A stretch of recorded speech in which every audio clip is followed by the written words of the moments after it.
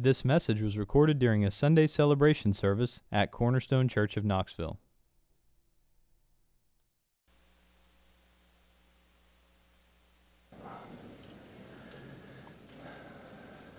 It's amazing how natural that just happens. Good morning. Thanks for being here. You can go ahead and open up your Bibles to Psalm chapter 19. Psalm 19. If you don't have a Bible, we would love to give you one, so you can just raise your hand, and one of our ushers will bring you a Bible. Today we're going to continue our series on the Psalms.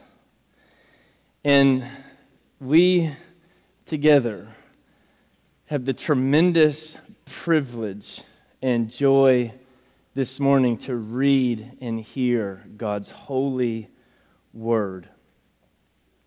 Psalm 19. The heavens declare the glory of God, and the sky above proclaims His handiwork. Day to day pours out speech, and night to night reveals knowledge. There is no speech, nor are there words whose voice is not heard. Their voice goes out through all the earth, and their words to the end of the world. In them He has set a tent for the sun, which comes out like a bridegroom leaving his chamber, and like a strong man runs its course with joy. Its rising is from the end of the heavens, and its circuit to the end of them, and there is nothing hidden from its heat. The law of the Lord is perfect, reviving the soul. The testimony of the Lord is sure, making wise the simple. The precepts of the Lord are right, rejoicing the heart. The commandment of the Lord is pure, enlightening the eyes. The fear of the Lord is clean, enduring forever. The rules of the Lord are true and righteous altogether. More to be desired are they than gold, even much fine gold. Sweeter also than honey and drippings of the honeycomb.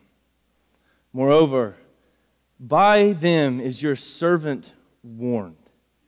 In keeping them, there is great reward. Who can discern his errors? Declare me innocent from hidden faults. Keep back your servant also from presumptuous sins. Let them not have dominion over me. Then I shall be blameless and innocent of great transgression. Let the words of my mouth and the meditation of my heart be acceptable in your sight, O Lord, my rock and my Redeemer. Theologian and author J.I. Packer, in his book, Knowing God, provides this illustration. He says, imagine now that we are going to be introduced to someone whom we feel to be above us, whether in rank or intellectual distinction or professional skill or personal sanctity or in some other respect. The more conscious we are of our own inferiority, the more we shall feel that our part is simply to attend to him respectfully and let him take the initiative in the conversation. Think of meeting the Queen or the Duke of Edinburgh. We would like to get to know this exalted person, but we fully realize that this is a matter for him to decide, not us. If he confines himself to courteous formalities with us, we may be disappointed, but we do not feel able to complain. After all, we had no claim on his friendship. But if instead he starts at once to take us into his confidence and tell us frankly what is in his mind on matters of common concern, and if he goes on to invite us to join him in particular undertakings he has planned, and asks us to make ourselves permanently available for this kind of collaboration whenever he needs us, then we shall feel enormously and will make a world of difference to our general outlook if life seemed footling and dreary hitherto, it will not seem so anymore. Now that the great man has enrolled us among his personal assistants, here is something to write home about. Here is something to live up to. His point is that if this would be our experience, this great joy with someone that we admire, of getting to know someone we admire or respect or esteem, how much more with the God of the universe? The difference is, with God, we don't have to worry about Him being reluctant or formal or distant from us. It's not like sitting across the table from someone who's hard to get to know, where it feels like pulling teeth to get them to speak. No, God speaks loudly. And it's His joy to reveal Himself to us. That's what this psalm is all about. God's self-disclosure in creation and in His Word. His glory speaks. Main point this morning, and what I think God wants to accomplish in our hearts, is that we would be in awe of this. Is that we would be in awe of God's gracious revelation of Himself. We'd be amazed. We'd be freshly amazed. God wants to be known. And it's a joyful privilege to be invited to know Him. J.I. Packer later says in the same book that knowing God is a relationship calculated to thrill a man's heart. I think that's exactly what God wants to do in our hearts this morning with this psalm. I think He wants to make us freshly amazed at His invitation for us to know Him and to thrill our hearts in doing so. 3 points in this psalm. Firstly, God's word of creation, verses 1 to 6. Secondly, God's word of Scripture, verses 7 to 11. And then lastly will be God's gift of redemption in verses 12 to 14. So, first, God's word of creation, verses 1 to 6. The heavens declare the glory of God every single day. The sky above proclaims His handiwork. Every night reveals His knowledge. Creation is not simply something pretty to look at or to take pictures of. A sunrise is not just a sunrise. The Smoky Mountains are not just the Smoky Mountains. They are a sermon. They are a word from the Lord. They reveal something to us about Him. They teach us about His greatness and His glory and His strength and His might and His wisdom. It's a witness to Him. And it's obvious. And it's clear. Verse 3, no speech, no words, no voice is not heard. Verse 6 says, nothing is hidden from the sun's heat. This is what Bill talked about last week in Psalm 29 when we see the glory of God in the thunderstorm. John Calvin says, the world was no doubt made that it might be a theater of divine glory. That's exactly right. And David has taken notice. So I want us to notice something in here is David's meditation. Notice David's meditation. This wasn't penned, these verses weren't penned in a hurry. This wasn't quickly noted. This flowed out of a heart that was steeped in meditation and contemplation on God's world, God's creation. David had paused to take notice. And he's not being scientific in his explanation. He's simply taking notice of exactly what God intended him to take notice of, namely that it is God who sets the tent for the sun. It is God who calls it out like a bridegroom leaving his chamber with determination and resolve. It is God who calls it to run its course across the sky with joy. The point is, the sun is God's servant. This fiery, massive ball of burning energy, this does the bidding of God Most High. God says, rise, and it obeys. It's meant to teach us something. It's meant to show us something about God's power and authority, even his providence and his wisdom. Every day, God's glory is proclaimed. One day is not enough. Day after day after day. And the night also. What happens at night when the stars come out and we're able to look up and see? We learn something. It reveals something. We are small, and God, who knows them all by name and upholds them all by his power, is glorious and mighty and majestic.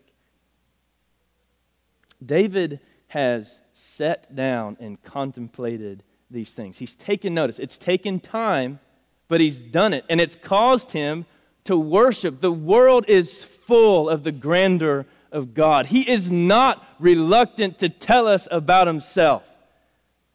He wants us to know him. So, when is the last time you intentionally stopped and meditated on God's glory in creation? When's the last time you stopped and thought about what it teaches you? We've already talked about this. In the fall, glorious things they lose their luster. John Piper says that's why people go on vacation in the Alps and they sit in their chalet and watch TV. That's why. We need to fight for a renewed sense of awe in creation. Joe Rigney, who wrote a great book called The Things of Earth, said, our love for God, if it is to be an accurate reflection of God's love, it must also lead us to a deep and profound and fitting love for creation. Sarah and I are new parents, which has been such a gift. You knew an illustration was coming about our new baby, so I had to. So it isn't uncommon. We were just talking about this the other day. It's not uncommon for us to just find ourselves sitting there staring at this new baby girl. Now, sometimes it's because we're so afraid of the sound she makes and we don't know, is something wrong. But most of the time, it's because we're just marveling.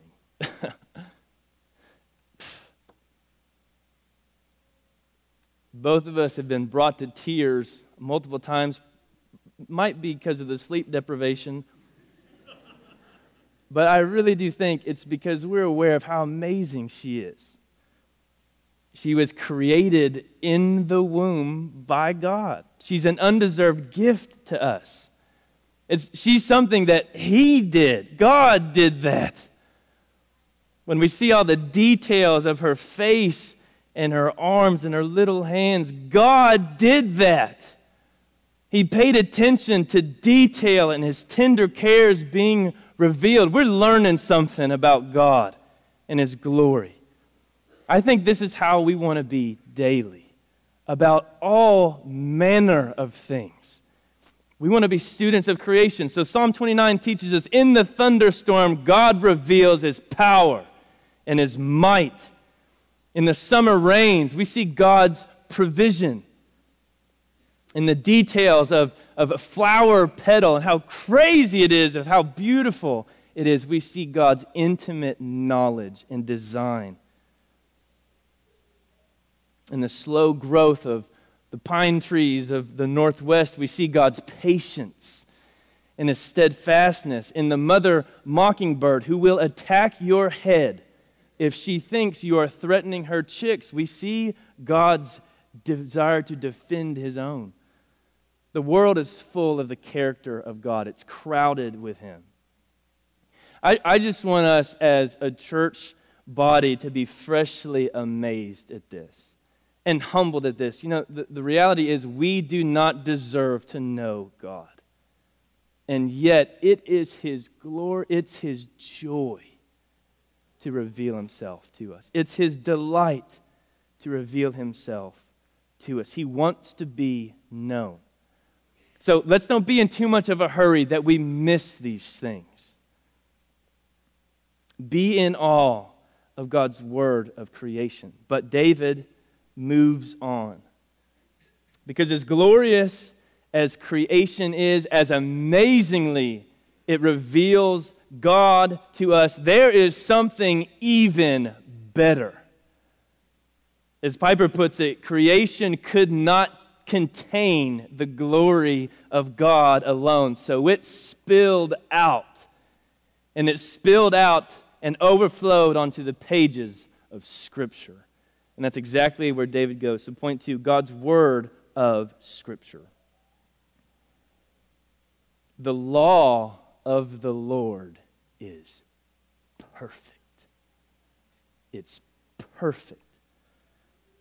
In this section, verses 7 to 11, David moves from his pondering on God's creation, how great it is, how marvelous it is, to a revelation from God that's even better. A revelation that's more sure. A revelation that's more profound, one that's even more necessary, one that is perfect, His very word. Do you know what you have in your Bible this morning? Do you know what you have in here? May God help us to be freshly amazed. I always admired my father-in-law before he was my father-in-law. I admired him from a distance.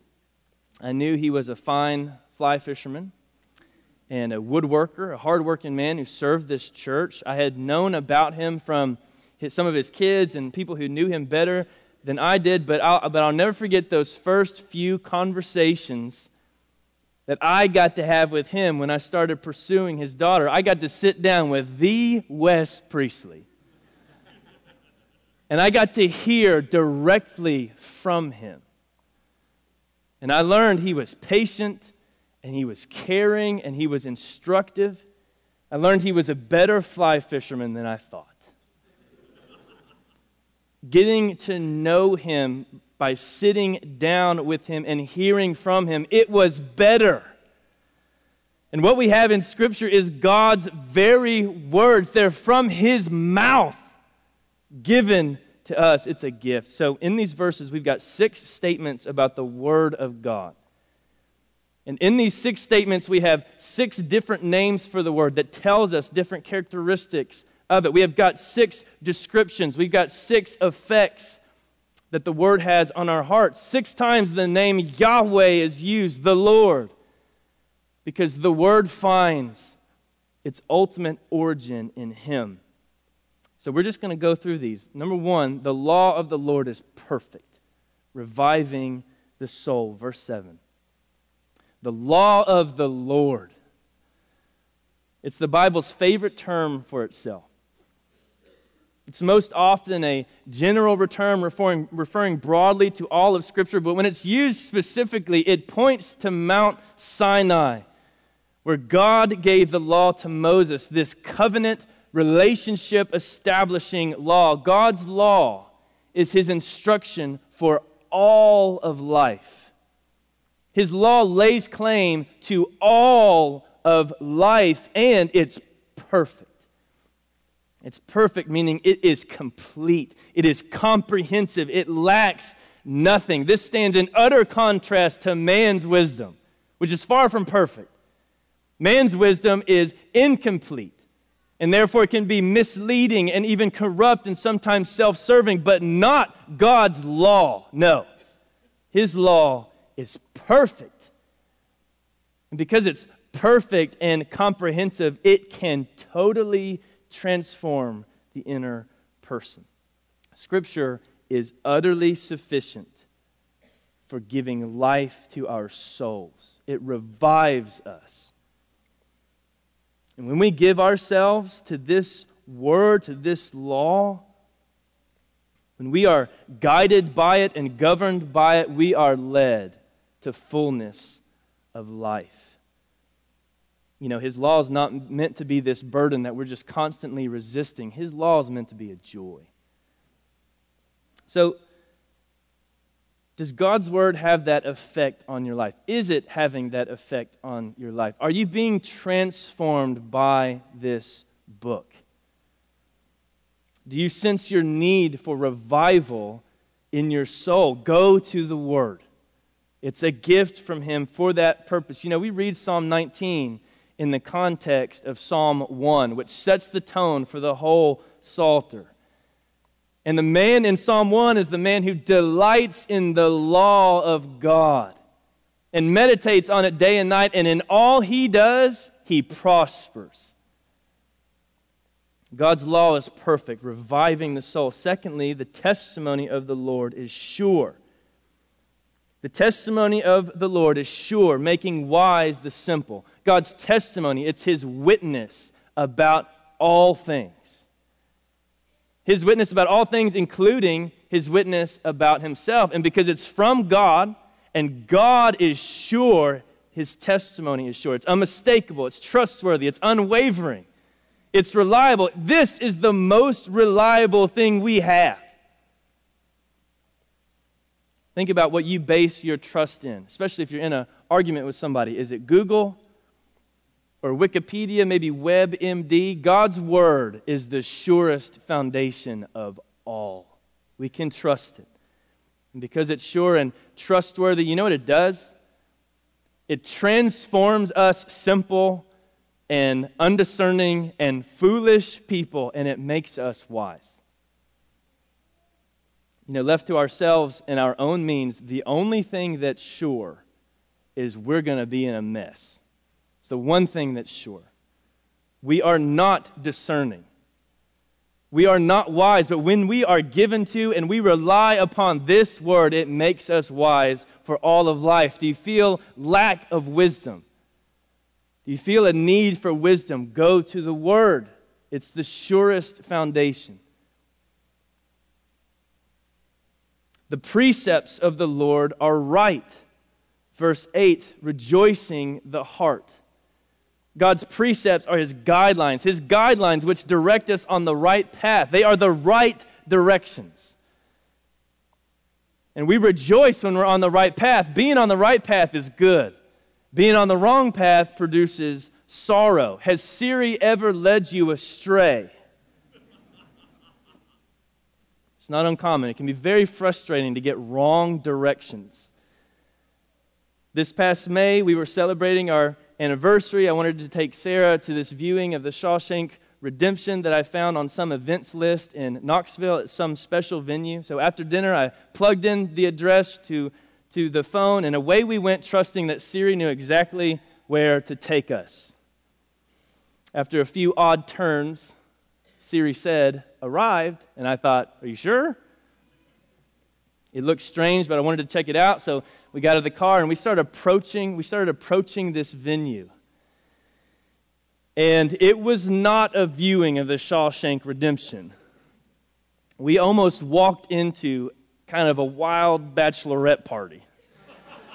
So I had to grab Sarah's arm and took off running to the car, and we got out of there. God's precepts keep us on the right path.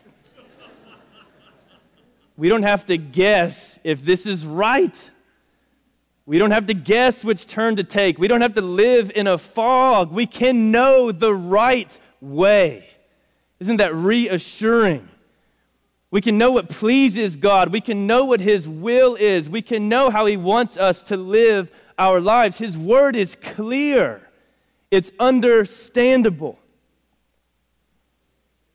And it's meant for our joy. What a blessing. Scripture addresses every need of the human heart. Do you believe that? Will you let it guide you? Is there confusion in your life? Do you feel a lack of clarity? Go to the Word.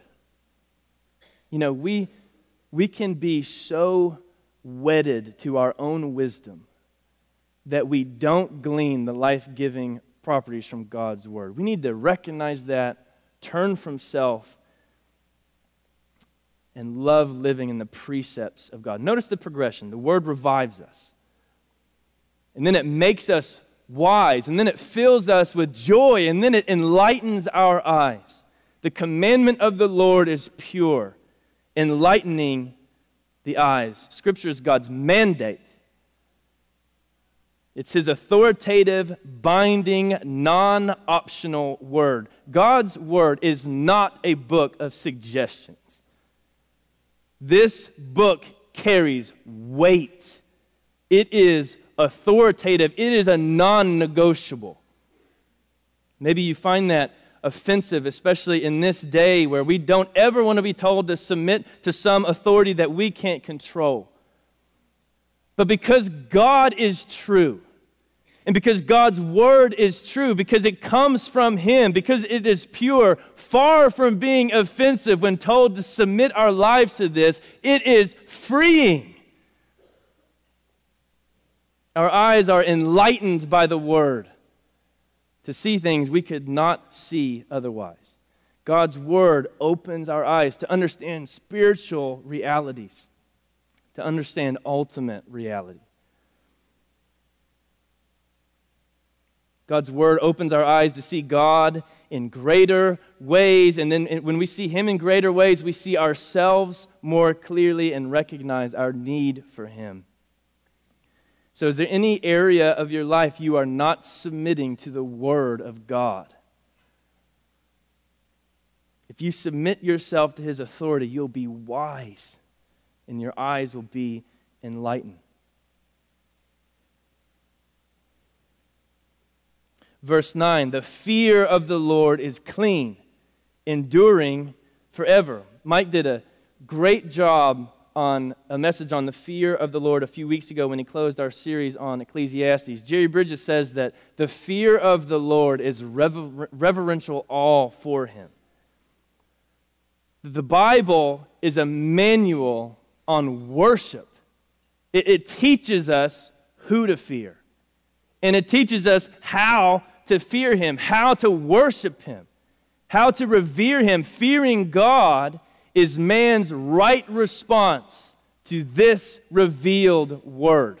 And fear of the Lord is a good thing. His word is clean. It's without impurity. It contains no corruption, no evil. You will never find in Scripture, any misrepresentation of God or man or the universe. Nothing in here has been sullied by sin. It's a perfect resource for us, completely trustworthy. And because it is without sin, this will endure forever. There's no new resource we need. Now, I am so grateful and love all the books that are published every year that are meant to help us in our Christian lives. The bookstore is full of them. It's a gift from God, absolutely. But those books are only as valuable as they enable us to read and understand this book. There is one book of supreme importance, and that's this book, God's Word, the book. It endures forever. And isn't that freeing? We don't have to go searching. We don't have to go searching for something else. We have it all right here. Lastly, the rules of the Lord are true and righteous altogether. God's rules are His verdicts, His judgments, His judicial decisions that He has made in His sovereign rule. And because God is holy, we can know that His judgments are always righteous. They're always good and true. They're never stained by preference or bias or any form of wickedness. And again, doesn't this contrast to man?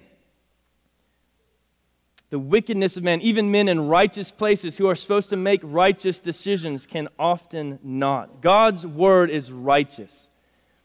And when we give ourselves to this word, it's going to produce righteousness in our lives. That's what's going to happen as we align it with God's word. You know, following God's rules is not legalism. It's just plain smart. It is wise. It's a gift for us. This is the word of the Lord. It is all we need. It is sufficient. It is clear. It is authoritative. It strengthens. It revives. It nourishes. No wonder David cries out, more to be desired than gold, even much fine gold.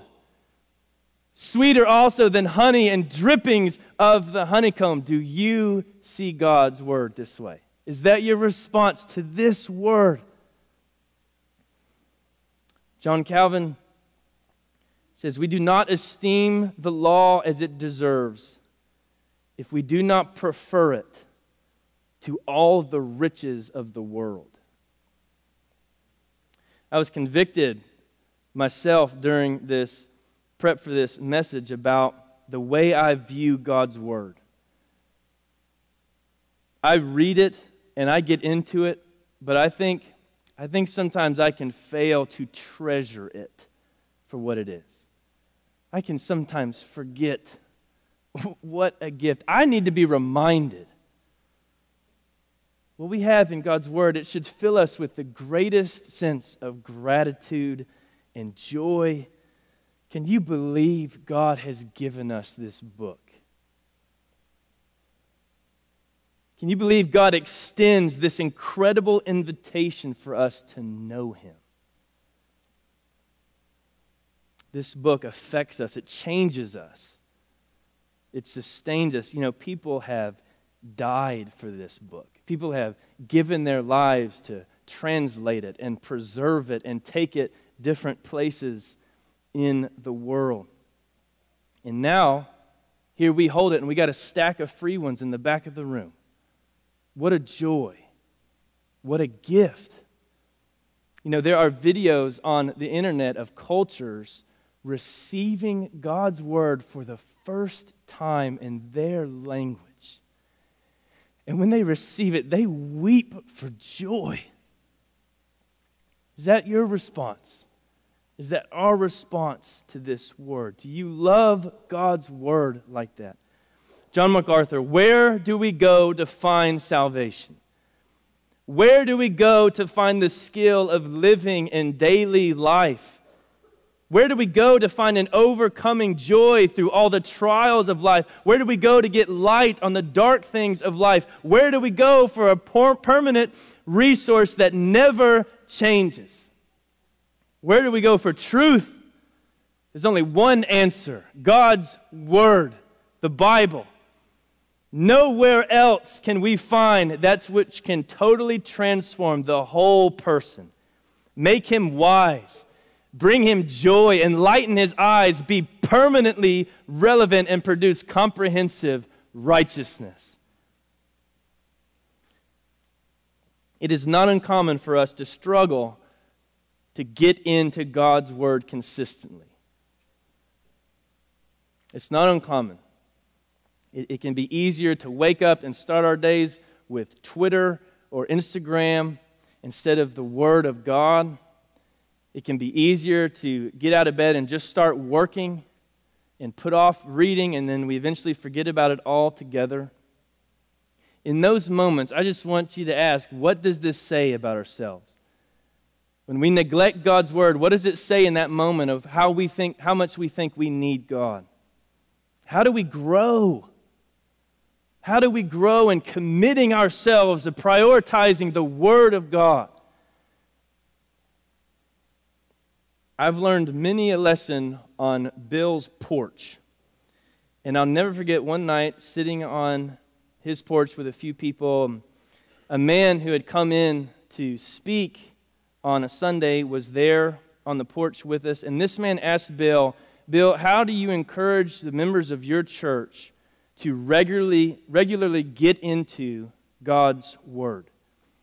This man said at their church what he does is he'll regularly ask people this question: what's one specific thing you've read in the last week or two that you have specifically applied to your daily life, and how have you applied it? So he's really getting after specifics. How has the Word specifically been applied in your life? What change have you made because of something specific you read in the Word? I thought that was a great question. I still do.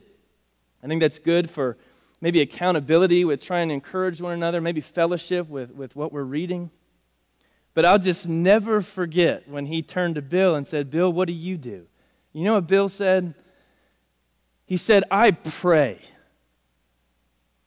I pray that God would give the congregation an insatiable desire for Him.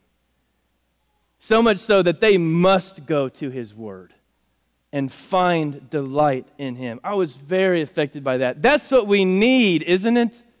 We need God to work in our hearts. We need God to cause us to delight in him above all things, so that we'd be motivated to read and to seek him and know him better in his word. If you're struggling with getting into God's word, if you need a fresh devotion to God's word, pray. Ask the Lord to create that desire in you. Ask God to help you see how glorious this word is, and then read it. Just do it. Just start reading. John Piper, in his excellent book, Reading the Bible Supernaturally, says, by reading, we can see divine glory. By the most ordinary act, we can see the most wonderful reality. A surge of joy goes through me when I think about this. In that book, by the act of reading, I may see the glory of God. Oh Lord, incline my heart to that book and not to vanity. We're only going to treasure God's word as much as we behold it to be the treasure it is. So ask the Lord to do that in your heart. One specific encouragement, read Psalm 119.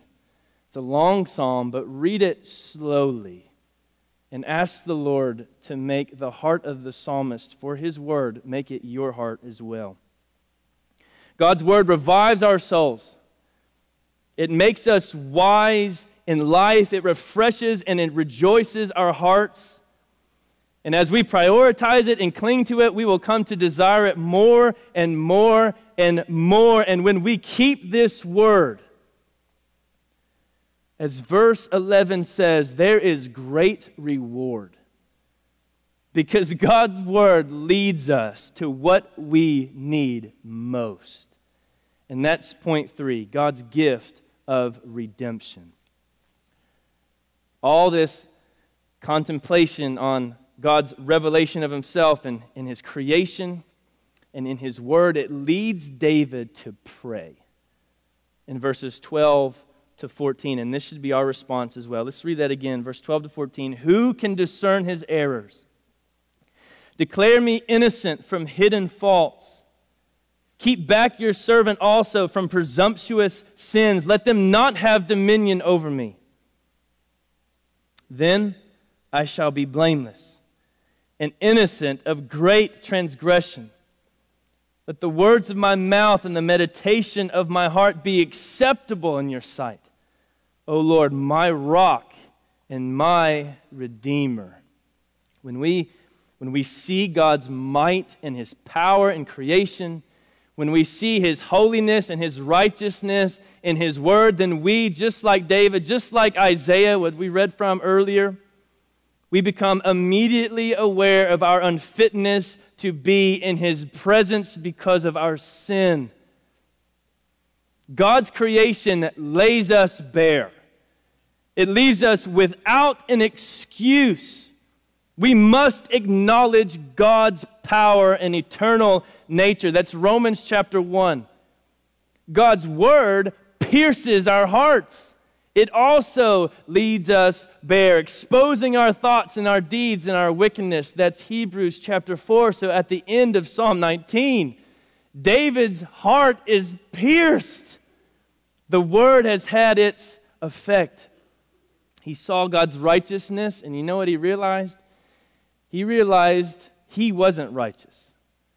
He saw God's holiness, and he realized, I am not holy. The more aware we are of God, the more aware we are of our distance from him, the more aware we are of our need for him to redeem us. That's why David prays, Lord, declare me innocent. Lord, keep me back from sin. Lord, make me acceptable. He prays those things because he's not those things. He's not innocent. He's not free from sin. He's not acceptable in God's sight. He even confesses there's hidden sin. He knows he's sinful, but there are sins he doesn't even know about. We all have hidden sin. Hidden sin is not hidden because it's too small to see. It's hidden because it's too characteristic to register. And the practice of the Roman Catholic Church as part of securing forgiveness, people confess their sin to a priest.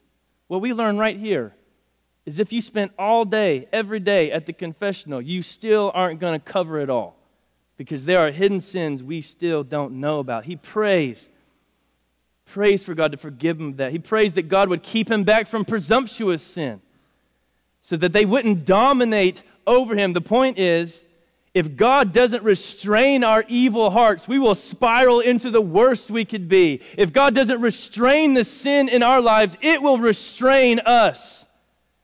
It will dominate over us. So what do? Well, we cry out, like David, for mercy. How will you respond to God's revelation of himself? What will you do when you are undone in your sin before his holiness? Some dismiss it. Some will see the sunset and remain willingly blind to their Creator. May that be no one in this room. May no one in here remain willingly blind to what God has so obviously declared. God is not reluctant to reveal himself. He does it every day, graciously, willingly, lovingly. Why? All so that we would acknowledge him. And in acknowledging him, all so that we would see our need for him. So that we would find our life in him. The only response that is proper is to flee to the mercy of God. But how can we hope for these things? How can we hope to be made innocent?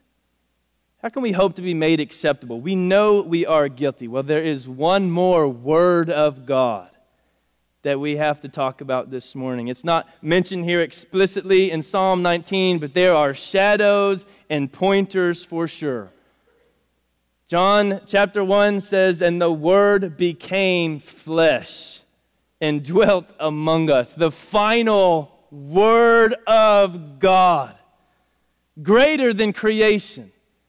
Greater than Scripture. God's revelation of himself in and through his Son, Jesus Christ.